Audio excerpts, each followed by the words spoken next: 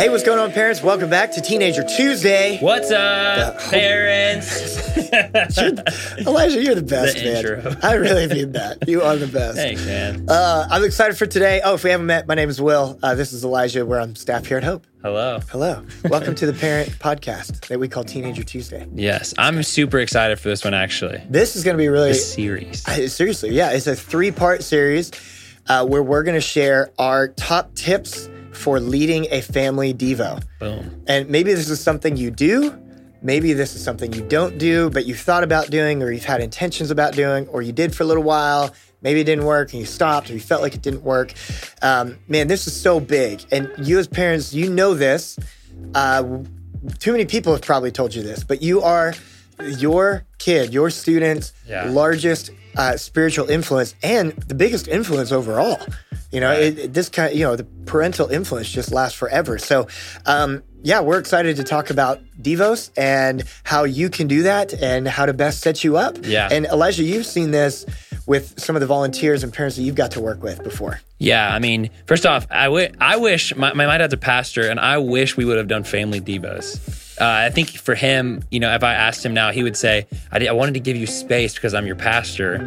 But man, it's something so important seeing your parents lead the way spiritually. Yeah. You take so many things from your parents, especially in the future, maybe not in the moment, but you get down the road in your 20s and you're like, man, I remember how my parents led that and did that for me. Yeah. It's so important. And I've seen so many great small group leaders who do this with not only in their small groups, but do this at home and lead the way at home. And it's such an incredible thing to see that they are, it not only helps the person that they're leading, the students that they're leading, but it helps you as parents lead the way for yourself because it keeps you accountable. Yeah, it does. Because kids are watching and they're going to follow your lead. And so, are we taking that step to actually live it out right? So I'm excited for these tips. It's going to be so good. Yeah, what is number it's good. one? Number one tip. Well, this isn't in order of importance, really. We're just trying to think if we start from scratch and then we build it forward. So all of these, I think, are important. But the first thing that I want to talk about is setting realistic expectations.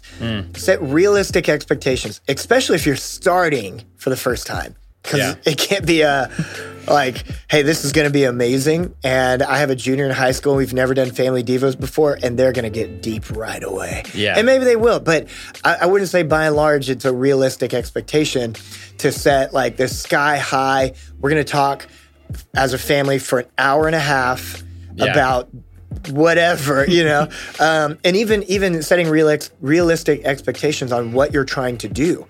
Because more often than not, again, if you're starting out or even if you're helping a young person start to bring their faith along and help that grow, I wouldn't say start out by reading 3 chapters and digesting all 3 chapters in an hour.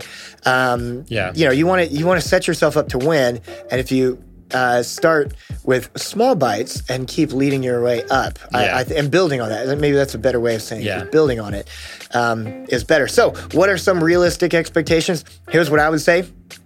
Have them be short, 10 to 15-ish minutes to start. And if it goes long, that's a bonus. Yeah. But if you set it up to say, we got to go a half hour and it doesn't, and you feel like you're pulling teeth, it could just be a frustrating thing, you know?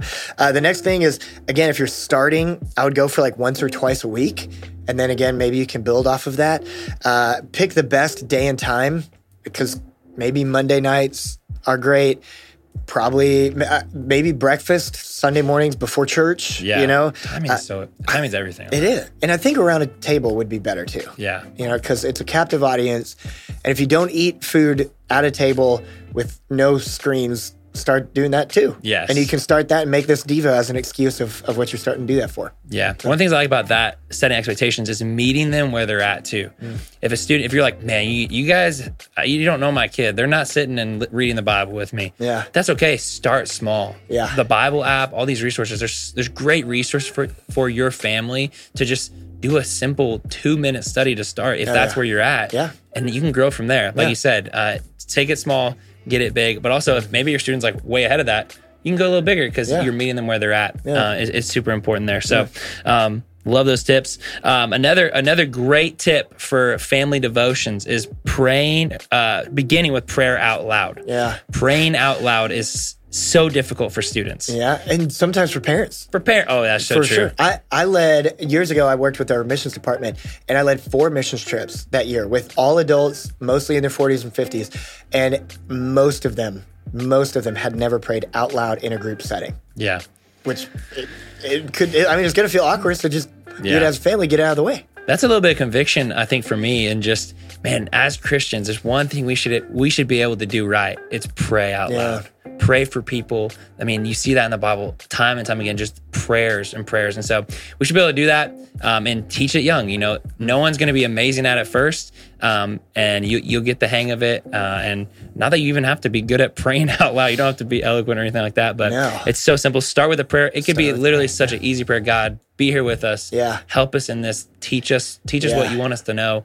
And simple as that. Yeah. And the parent can even do like, I start the prayer, or I do the first prayer, and at the end, have someone else in the family. Yeah. Have the kid, dad, whoever, just have it so that even there's multiple people. Yeah. They're doing it out loud. I would definitely say parents and students pray out loud as much as possible, because the more they see you do it and pushing yourself out of your comfort zone a little bit, the more that they'll be willing to do that, not just in front of you, but other places too. Yeah. So super big there. Another one is use a paper Bible. Use a paper Bible. I know that's old school. Yeah. Paper Bibles are out, dude. Paper Bibles are so important, not just because, first off, I think you can get rid of distraction with the phone. I'm not saying phone Bibles are bad. I love the Bible app. It's incredible. Right. We just did a study in the Bible app. Yes, it's incredible. But especially as a family, to sit down and have paper Bibles, if you need Bibles, we will get you Bibles. Yeah, for free. Contact us.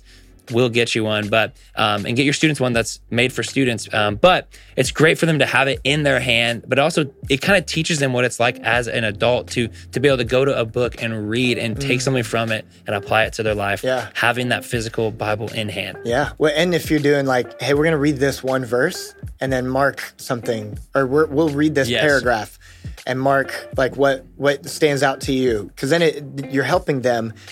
I think those two things, praying out loud, using a paper Bible, is setting them up to better follow or better grow in their faith down the line when they're in college and you're not around them as a parent. That's so important. Yeah.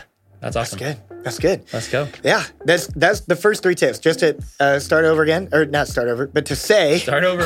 All over repeating again. Set realistic expectations. Begin with prayer out loud and use a paper Bible. Use a paper Bible. That's our suggestions. We'll have way more amazing tips. So stay tuned in. If you haven't yet shared this with parents before, whether they go to Hope Fellowship or not, I believe this is helpful for everybody. Yeah. So remember, parents, you can do this. You are not alone. God is with you, and so are we. Have a great week. See you later.